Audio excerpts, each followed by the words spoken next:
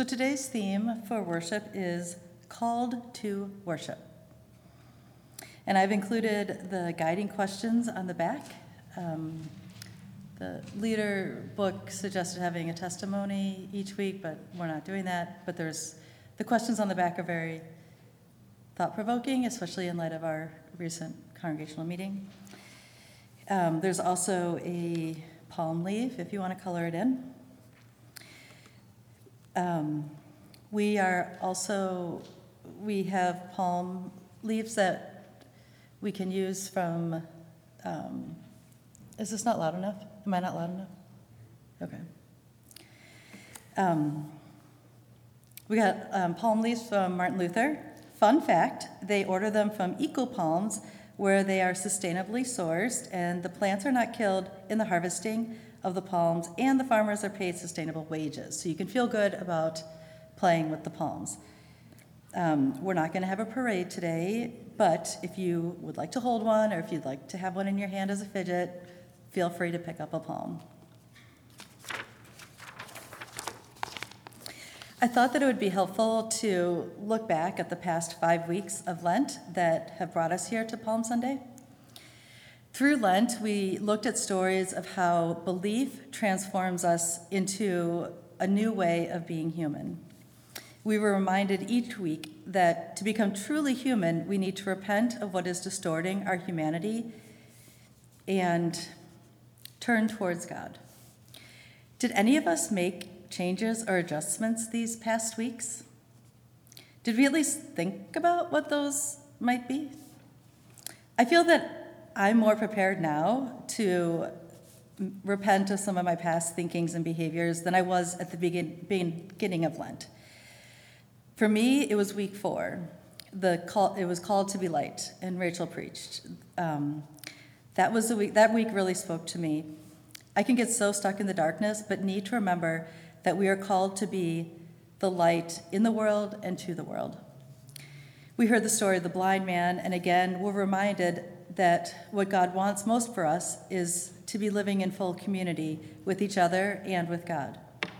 It is hard work, but thankfully we have God, Jesus, and the Holy Spirit working together to help us welcome and claim the redeeming work of love in us and for us. The lectionary readings today show the progression of trying to be authentically human throughout.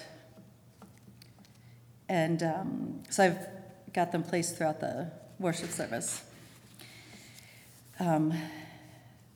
They talk about how to be created and recreated in the image of God. We will start with the Isaiah passage. I'll read that. It is titled, it's Isaiah 50, 4 through 9, and it's titled God's Faithful Servant. The Lord God gave me an educated tongue to know how to respond to the weary with a word that will awaken them in the morning. God awakens my ear in the morning to listen as educated people do. The Lord God opened my ear. I did not rebel. I did not turn back. Instead, I gave my body to attackers and my cheeks to the beard pluckers. I didn't hide my face from insults and spitting. The Lord God will help me. Therefore, I haven't been insulted. Therefore, I set my face like flint and knew I wouldn't be ashamed. The one who will declare me innocent is near. Who will argue with me? Let's stand up together. Who will bring judgment against me? Let him approach me. Look, the Lord God will help me. Who will condemn me? Look, they wear out like clothing. The moth will eat them. If you would like to grab your hymnal and stand, we're going to sing our first song. It is in Voices Together, 3:13, and Mark will lead us. It's Hosanna, Loud Hosanna. And if you would like to keep standing for the call to worship when we're done singing.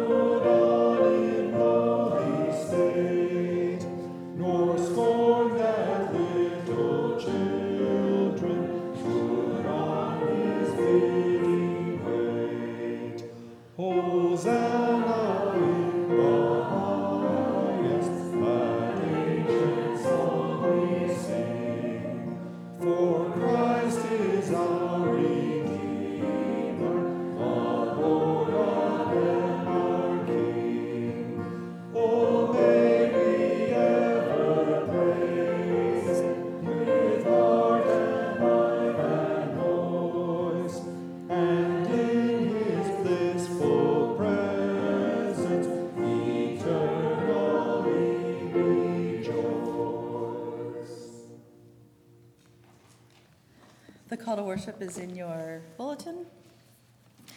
This is the day that the Lord has made. Let us rejoice and be glad in it. Let us rejoice in all our Lord has done. For it is marvelous in our eyes. Hosanna, we bless the one who comes in the name of the Lord. The next one is 316, Ride on in majesty. We'll sing all 4 verses.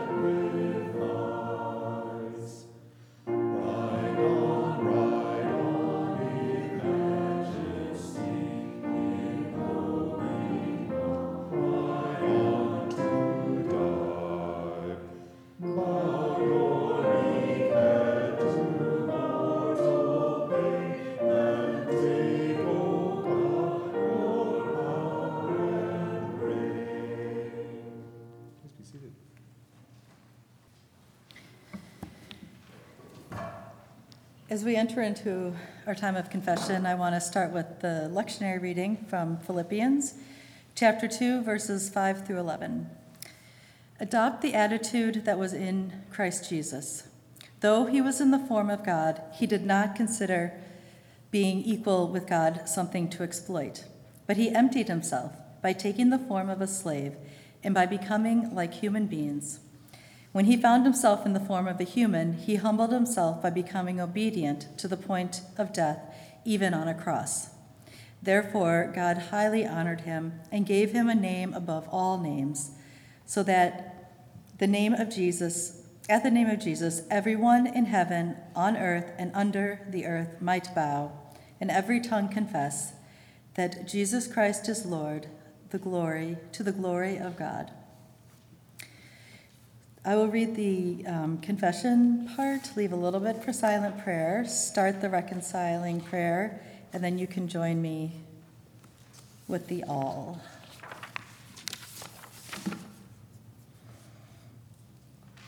Lord, we are isolated and alone.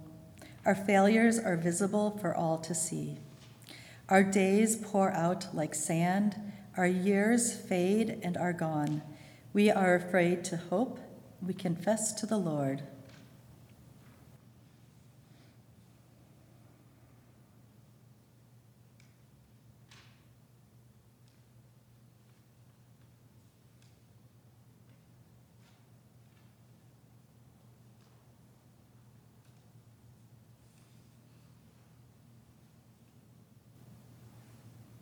Lord, we trust in you.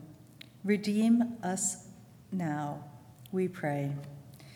To you, Lord, we commit all our hope and all worship. Amen.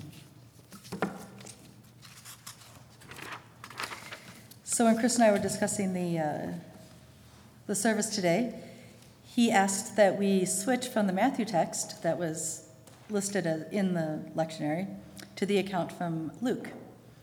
A lot happens in this passage, so I'm really glad we switched. And I broke it into four readers. So if you have one of those, come on up and read Luke for us. And then we'll hear from Chris.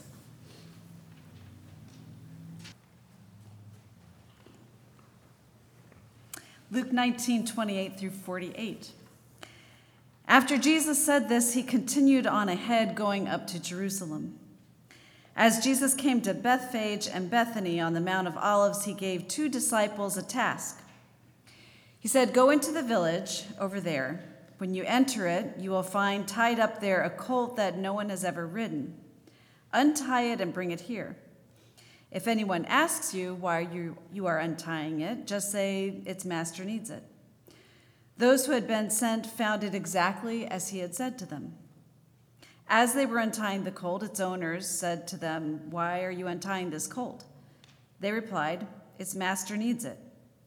They brought it to Jesus, threw their clothes on the colt, and lifted Jesus onto it. As Jesus rode along, they spread their clothes on the road. As Jesus approached the road leading down from the Mount of Olives, the whole throng of his disciples began rejoicing.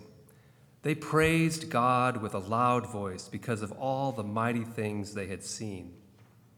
They said, "Blessings on the King who comes in the name of the Lord, peace in heaven and glory in the highest heavens." Some of the Pharisees from the crowd said to Jesus, "Teacher, scold your disciples. Tell them to stop." He answered, "I tell you, if they were silent, the stones would shout."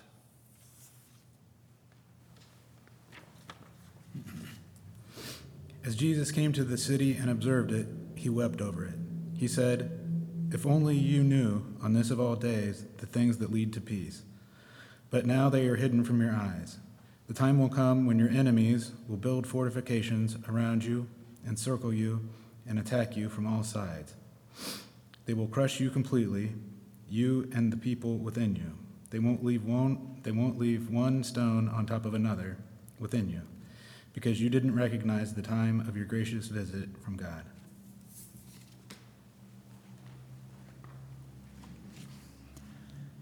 When Jesus entered the temple, he threw out those that were selling things there. He said to them, "It is written, 'My house will be a house of prayer,' but you have made it a hideout for crooks."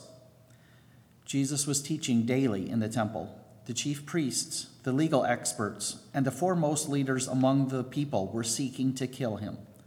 However, they couldn't find a way to do it because all the people were enthralled with what they heard.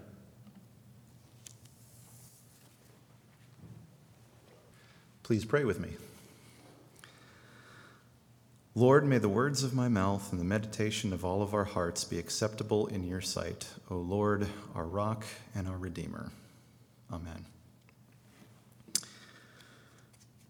When I was growing up, I wasn't really sure what to do with Palm Sunday. It was the one time of year when my family would show up to church and we would be presented with palm leaves by the ushers, which we wouldn't really know what to do with during the worship service. It's kind of a weird thing to have in the pew with you. If I remember correctly, I think there was even one year where I invited my friend Joe to church on Palm Sunday. Joe was from a family that did not go to church, and he was a bit weirded out by the practice. "Why are they passing out plants?" he asked. And I remember not really being able to give him an answer. I probably said something about how it had to do with a celebration about Jesus involving palm branches, but even that might be giving my younger self too much credit. I think I was more aware of the fact that we burned the palm branches later for the ashes for the next Ash Wednesday than I was about, what the actual event was meant to commemorate. I definitely couldn't articulate its importance to the Christian calendar in the way that I could Christmas or Easter. I'm not entirely sure that this lack of understanding was my own fault, however. My students who come from Catholic contexts are frequently also aware that Palm Sunday exists, and yet have no real understanding of why it's worth celebrating, other than perhaps as an indicator that Easter is just a week out.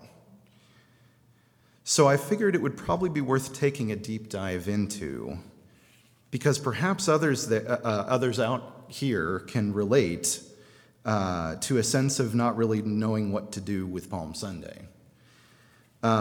In reality, Palm Sunday is an absolutely crucial event to remember, and it's very proper that we have a whole Sunday set aside for it in the church calendar. Without the events of Palm Sunday, there is no Easter to speak of. In what follows, there are two major takeaways that I'd like folks to reflect on. The first is this: the procession that Jesus leads into Jerusalem and his subsequent takeover of the temple in Jerusalem weren't just kind of like a protest. They were protest actions, very clearly so. They were acts of civil disobedience. And they clearly indicated a rejection of Roman rule, declaring the arrival of a new political order oriented around Jesus the Messiah. The second takeaway is that this two-part act of civil disobedience that Jesus performs is almost certainly what got him killed. Had Jesus and the disciples not done what they did on Palm Sunday, it's not clear why Rome and the Jewish authorities would have had any cause to collaborate in arresting, trying, and crucifying Jesus. So again, no Palm Sunday, no Easter. No Good Friday. No Good Friday, no Easter. Now, that first point that I made, that Jesus is performing a two-part act of civil disobedience in this procession and then temple takeover, that's not a new point to this church, and I know that. I can remember past Palm Sundays where Rachel E. Scott was worship leading or preaching in which she specifically has called the triumphal entry a protest march. I can remember Sarah McDonald making similar comments. And they're absolutely right. I mean, that's pretty well established, I think. To use the system for classifying forms of nonviolent civil disobedience that was developed by Gene Sharp, the famous scholar and practitioner of nonviolent resistance techniques, the triumphal entry into Jerusalem is a protest march, the same category that any of the protest marches that happened in the summer of 2020 fall under. And the cleansing of the temple is a nonviolent occupation, the same category that the Nashville sit-ins fall under when it comes to different types of nonviolent civil disobedience. We all know what a protest march is, so I think we understand why the triumphal entry fits into this category, which is why we notice things when we hear the story. Things like, hey, the disciples even have protest chants that they call out when they're marching. That's one of them. A nonviolent occupation is any time that you occupy a location with the intent to halt regular business and you don't use violence in doing so, which is exactly what Jesus does. He takes control of the temple premises without harming anyone, halts its normal business operations, and then proceeds to teach and heal people in its courtyard. So far, I think most of us understand these connections. Perhaps less clear, however, is why Jesus chooses these two particular actions. We get why people were marching 3 years ago during the summer of 2020. People were calling for an end to police brutality against people of color. We get why people chose to sit in at lunch counters in Nashville in 1960. They were calling for an end to the policy of segregating lunch counters. I'm not sure that we understand in a similar fashion what Jesus was trying to accomplish by marching to Jerusalem and then occupying the temple. There are a few things that seem clear if we pay close attention to the narrative in any of the Gospels. First, sometime prior to Jesus' protest action, Jesus had come to see the temple itself as a vehicle for economic oppression of the Jewish people. This seems to be implied when he clears everyone out and he accuses the money changers he drives out of turning his father's house into a den of robbers. The issue here is that commerce in the temple ran on a fairly unique form of what's called Tyrian currency. It's a specific kind of coinage that not all Jews had immediate access to. The theologian Drew G.I. Hart once compared this to, when you walk into Chuck E. Cheese and you have to buy Chuck E. Cheese specific money to do everything in Chuck E. Cheese. It's basically the same rule. You have to exchange money in the temple to a specific form of currency so that you can buy and sell anything in the temple. If Jews coming into the temple could not provide an animal to sacrifice that met the priest's particularly high standards, and the priest could find a whole bunch of different minute flaws in an attempted sacrificial animal, then that Jewish family that brought that animal to sacrifice would be forced to abandon that animal and then purchase another animal that met the criteria in the courtyard. And if they did not have Tyrian currency to use to purchase the animal, they would first have to exchange their own coinage into Tyrian coinage, right? The system that the temple was running on. If you were a poor Jew in this system, you would be doubly disadvantaged by this particular setup. You would be first negatively economically impacted by the requirement to buy the animal in the first place in order to fulfill your religious obligations. And then you would, second of all, be negatively economically impacted by the exchange rate, which benefited the money changers and the temple administration rather than the people. There was a markup when you bought into the temple's coinage. This seems to be the system that Jesus is critiquing. In Mark, Jesus' critique of the temple's economic exploitation of the poor is even more pronounced. He takes aim not just at the exchange system, but by the very way in which the temple tax operates, because Jews were expected to pay a regular tax to the temple to keep its operations running. And in Mark, the entire lead up to Palm Sunday is full of Jesus' critiques of the temple. The most noteworthy incident here is found in the story of the widow's mite. The story of the widow's mite is frequently read as a story where Jesus is praising the widow's generosity, but that's actually not what's happening at all. Everybody gives into the temple treasury. The widow gives 2 small copper coins, and Jesus says she gave everything that she had to live on. Oftentimes that's taken as a praiseworthy thing. The unfortunate thing is that you have to provide the tone yourself for the comment. And it's clear from the context that when Jesus says to his disciples, "Truly I tell you, this poor widow has put more into the treasury than all the others. They gave out of their wealth, but she out of her poverty put in everything, all she had to live on." Jesus isn't praising her generosity here. He's not saying anything really about her specifically. He's critiquing the temple's regressive taxation system. He's angry that she's required to put in anything at all. He's essentially asking, why is this poor woman required to give everything she has while all these wealthy folks are required to give such a small percentage of what they have? Why not exempt her from the tax and require them to give more? This is why he exits the temple in the very next verse, predicting that the whole thing is going to be torn down. He's angry. The Jerusalem elite benefited from these kinds of arrangements that happened in the temple, both the exchange system and the taxation system, becoming fabulously wealthy from the income coming into the temple through tithes, offerings, and the temple tax. Meanwhile, many members of the Jewish peasantry were going without basic needs. Jesus was fully aware that this problem wasn't simply a problem internal to Israel, however. It wasn't a problem that was reducible down to bad leadership of the temple. This arrangement happened with the Roman Empire's blessing and encouragement. See, Rome had a habit of striking such arrangements with conquered people groups.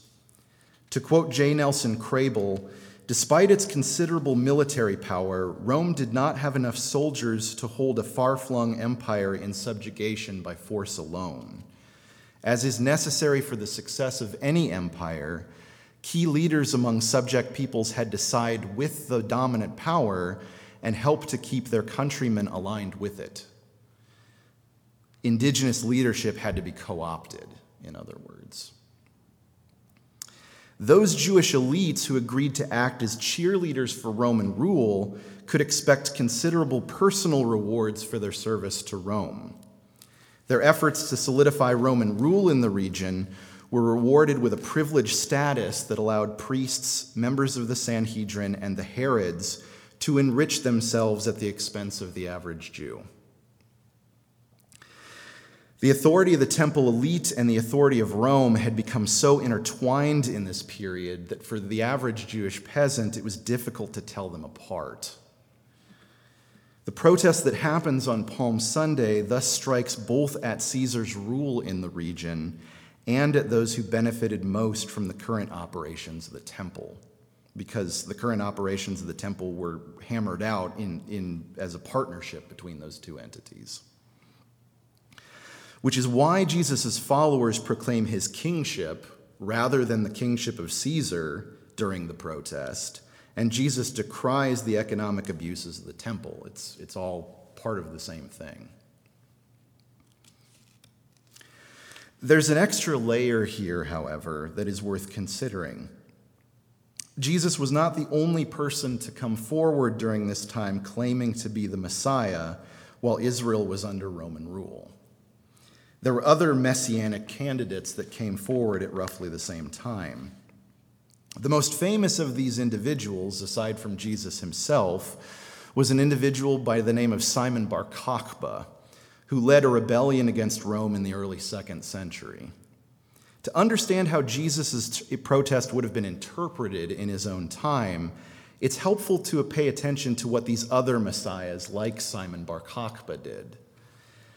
More than one of these potential messiahs proceeded by, first of all, raising a large body of followers, second, marching on the Jerusalem temple, third, seizing all of the money in the temple treasury, fourth, taking the weapons that are in the temple armory, and then fifth, arming their followers and using the money to bankroll a military revolt against Rome, using the temple as their base of operations. That was the typical sort of messianic playbook. Jesus checks only the first two boxes. He raised a large body of followers and he marched on the Jerusalem temple, right? So the assumption was probably that he was going to go forward with the other items on the checklist. But unlike the messiahs who sought to rule by military might, Jesus takes over the temple grounds nonviolently. And rather than arming a fighting force, he turns the place into a school and a clinic. He teaches and he heals in the temple courtyard. And then he just leaves all of a sudden, rather than making this place his base of operations. He just kind of abdicates, right? This fact explains two things about Jesus' story. First, it explains why, in Luke's version of the story, which our 4 readers read up here, some Pharisees are freaked out when they see Jesus leading a protest march into Jerusalem with his followers declaring him to be a king rival to Caesar, asking God to liberate them from Roman rule. That's what Hosanna means. It means save us. The implied thing is deliver us from the rule of the Romans. These Pharisees that are alarmed when they see the protest march going past, they cry out to Jesus, "Teacher, order your disciples to stop." The reason why they do this is because they're afraid that if Rome sees this procession into Jerusalem, they'll see it as another Jewish insurrection. And if the Romans think that the Jews are participating in another insurrection, They'll send the Roman legion to brutally slaughter anyone they think might be involved. That's why the Pharisees are freaked out when they see this. But Jesus refuses these Pharisees' request, saying that if the disciples drew silent, the stones around them would continue in the protest chant that's already begun. The second thing that this explains is it explains why Pilate experiences so much confusion over Jesus' guilt or innocence during Jesus' trial. What Jesus does in this protest initially looks and sounds like any other Jewish insurrection. But when Jesus does not attempt to arm his disciples, when he does not shed any blood, and when he leaves the temple grounds voluntarily, he breaks dramatically from the script that was established by other Jewish rebels. Pilate decides to have him executed anyway, just to be on the safe side, because this looks enough like an insurrection that, better safe than sorry, Pilate figures. And everything about Jesus' execution signals clearly that Rome interpreted him as a Jewish rebel leader who tried to establish a kingdom independent of Rome. It's shown in the choice to crucify him rather than submit him to some other form of capital punishment. It's shown in the fact that he's dressed up as a king and then in a mocking sort of way and then beaten by the soldiers. It's shown in the two people that he's crucified between, two other rebels. It's shown in the fact that his charge sheet on the cross says King of the Jews. All of those things establish very clearly how Rome interpreted what Jesus was doing. That's why the events of Palm Sunday are almost certainly what motivated the Romans to kill Jesus. In my time growing up attending various churches, I've heard numerous rationales for why the Romans would care at all to have Jesus arrested and executed. And many of those reasons that Christians give for why it is that Rome killed Jesus don't make any sense. Some have said that it was because he showed compassion to the outcasts of society, that he ate with tax collectors and sinners. That's an accurate description of Jesus' behavior, but no government on this planet is going to have you executed for that. The Romans may have been a brutal and violent people who sadistically enjoyed torturing enslaved people and got their entertainment from watching people getting maimed and slaughtered in places like the gladiatorial games. But even the Romans wouldn't put a law in the books that would require execution for eating with people that the rest of society finds icky. Some have said that the Romans killed Jesus because he claimed he was the Son of God. While claiming to be the Son of God might be offensive in a Jewish context, Rome isn't going to care if someone goes about claiming to be the Son of God. The overwhelming majority of Romans were polytheists. They thought there were a whole bunch of gods running around out there. They might think it's funny that a Jewish peasant thought that he was a son of God or a son of the gods, depending on how you want to interpret what the centurion says about Jesus in Luke. But there wouldn't be anything theologically offensive about the idea that Jesus was the Son of God to a Roman audience. And the Sanhedrin, while members of the Sanhedrin might have found the claim that Jesus was the Son of God theologically offensive, the Sanhedrin had no authority to mete out capital punishment during the Roman era. They couldn't put people to death. That's why in the narrative you see Jesus' enemies, his Jewish enemies, scrambling around trying to accuse Jesus of a crime that the Romans are going to care about. They're trying to brainstorm charges that will stick. It's because only the Romans had the authority and the power to sentence a person to death. The decision whether Jesus lives or dies was Pilate's and Pilate's alone, no matter how much theater we see him doing in front of the crowds to convince them of his own innocence. It's his choice. However, if you came into Jerusalem and you were leading an uprising, that was absolutely something Rome would kill you for. And they did it to many other individuals. And hence, what Jesus does on Palm Sunday is absolutely what leads to his arrest and execution, which is why they follow almost immediately after this event. Without this protest action, it is unclear why Rome would care to arrest Jesus. Again, no Palm Sunday march and occupation, no cross. No cross, and the central event in the Christian story is gone. That's why the Palm Sunday protest is one of the few events narrated in all 4 of the Gospels. It's that central to any understanding of Jesus' ministry. There are 2 really important things that follow from this, the fact that without Palm Sunday there would be no crucifixion. The first is that protest is sacramental within the Christian tradition. We march because Jesus marched. We occupy because Jesus occupied. We risk arrest because Jesus risked arrest. We disobey because Jesus disobeyed. When we do those things, we make Christ present again in this world. That doesn't mean that we participate in forms of nonviolent civil disobedience unnecessarily, without planning and deliberation, or without a deep prior discernment. But it does mean that we can expect to be called to participate in nonviolent civil disobedience at multiple points in our lives, because the powers that be still seek to oppress human beings in various different ways.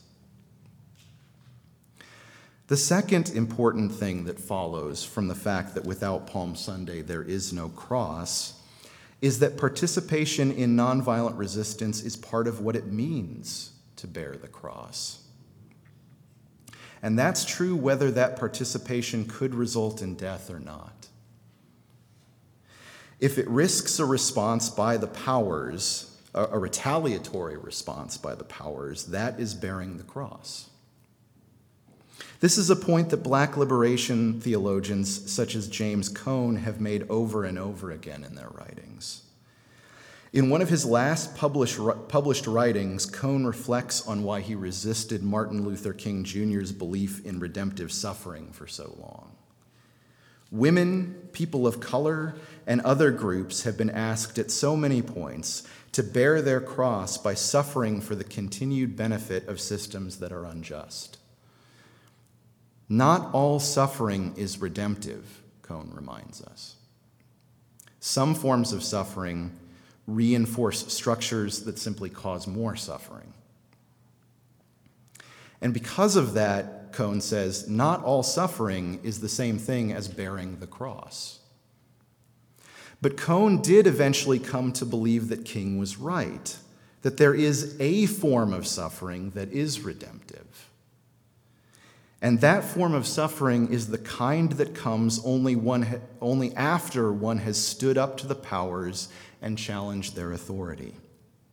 It is the kind of suffering that bears the wrath of the powers as one resists them. That is what bearing the cross is. Palm Sunday helps to remind us that Jesus himself would not have borne his cross if he had simply suffered in subjugation to Roman and temple rule. He bore the cross in resisting them. This is an important thing for Mennonites to remember. During Guy Hirschberger's tenure as perhaps the most influential Mennonite ethicist in the denomination, Hirschberger claimed that the peace witness of the Mennonite Church ruled out participation in civil disobedience. He said this because he believed that nonviolent resistance, even when it remained nonviolent, was still coercive. And coercion of any form was antithetical to Jesus' call to peace. As such, Hirschberger discouraged Mennonites from participating in marches, sit-ins, boycotts, and even from joining unions, based upon the idea that if you joined a union, you might be called to participate in a strike at some point. Why Hirschberger believed this, I can only speculate. I suspect his understanding of nonviolent resistance was influenced too much by the Protestant ethicist Reinhold Niebuhr rather than by Gandhi, King, Chavez, or any of its actual practitioners. Niebuhr had the same mistaken view of nonviolent resistance that Hirschberger had, albeit as someone who was not a pacifist. Whatever the reason, Hirschberger got it wrong. He got the narrative of Jesus' life wrong by failing to realize the presence of nonviolent resistance in Jesus' own ministry. And in telling other Mennonites not to march, not to sit in, and not to strike, he wasn't just misinforming them of the biblical narrative. He was telling them not to bear the cross. And so thank God we have Palm Sunday thoroughly ensconced in the church's liturgical calendar. It gives us time to reflect on exactly the reason why the events we commemorate this upcoming week unfolded. It gives us time to reflect on the role of civil disobedience in our own lives and in our own era. For when we march, when we sit in, when we strike, we are given the opportunity to make Christ present in the world again. We are given an opportunity to bear the cross.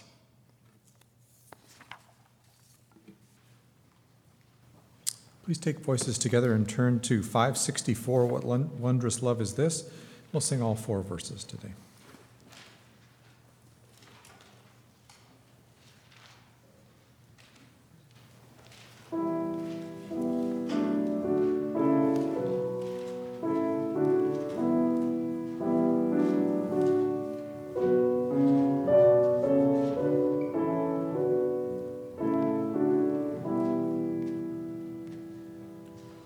What wondrous love is this, O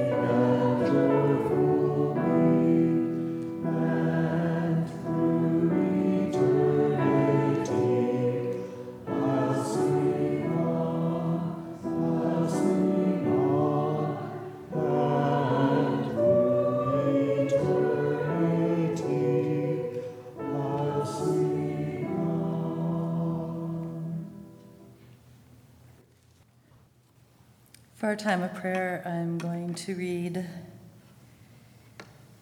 Psalm 31, 9 through 16. And my favorite thing that I learned when we went through when we were learning about the Psalms was that God knew that we would have really big feelings and that we would need ways to express them, and that the Psalms are those ways. And the Psalms are ways for us to be upset, for us to be happy, for us to be confused, everything. And they're ways for us to express our feelings. And that the other part that I loved was that God's big enough to take it, and we can put these out there. Please pray with me. Have mercy on me, Lord, because I am depressed. My vision fails because of my grief, as do my spirit and my body. My life is consumed with sadness. My years are consumed with groaning. Strength fails me because of my suffering. My bones dry up. I'm a joke to all of my enemies, still worse to my neighbors. I scare my friends, and whoever sees me in the street runs away. I am forgotten like I'm dead, completely out of mind. I am like a piece of pottery destroyed. Yes, I've heard all the gossiping, terror all around. So many gang up together against me. They plan to take my life. But me, I trust you, Lord. I affirm you are God. My future is in your hands. Don't hand me over to my enemies, to all who are out there to get me. Shine your face on your servant. Save me by your faithful love. Amen. So this week, as we continue to walk with Jesus to the cross, let's also remember that he is always walking with us too. So if you want to stand, we're going to sing our last song. It's 306. In Voices Together, I Want to Walk with Jesus, and then you can stay standing for the benediction.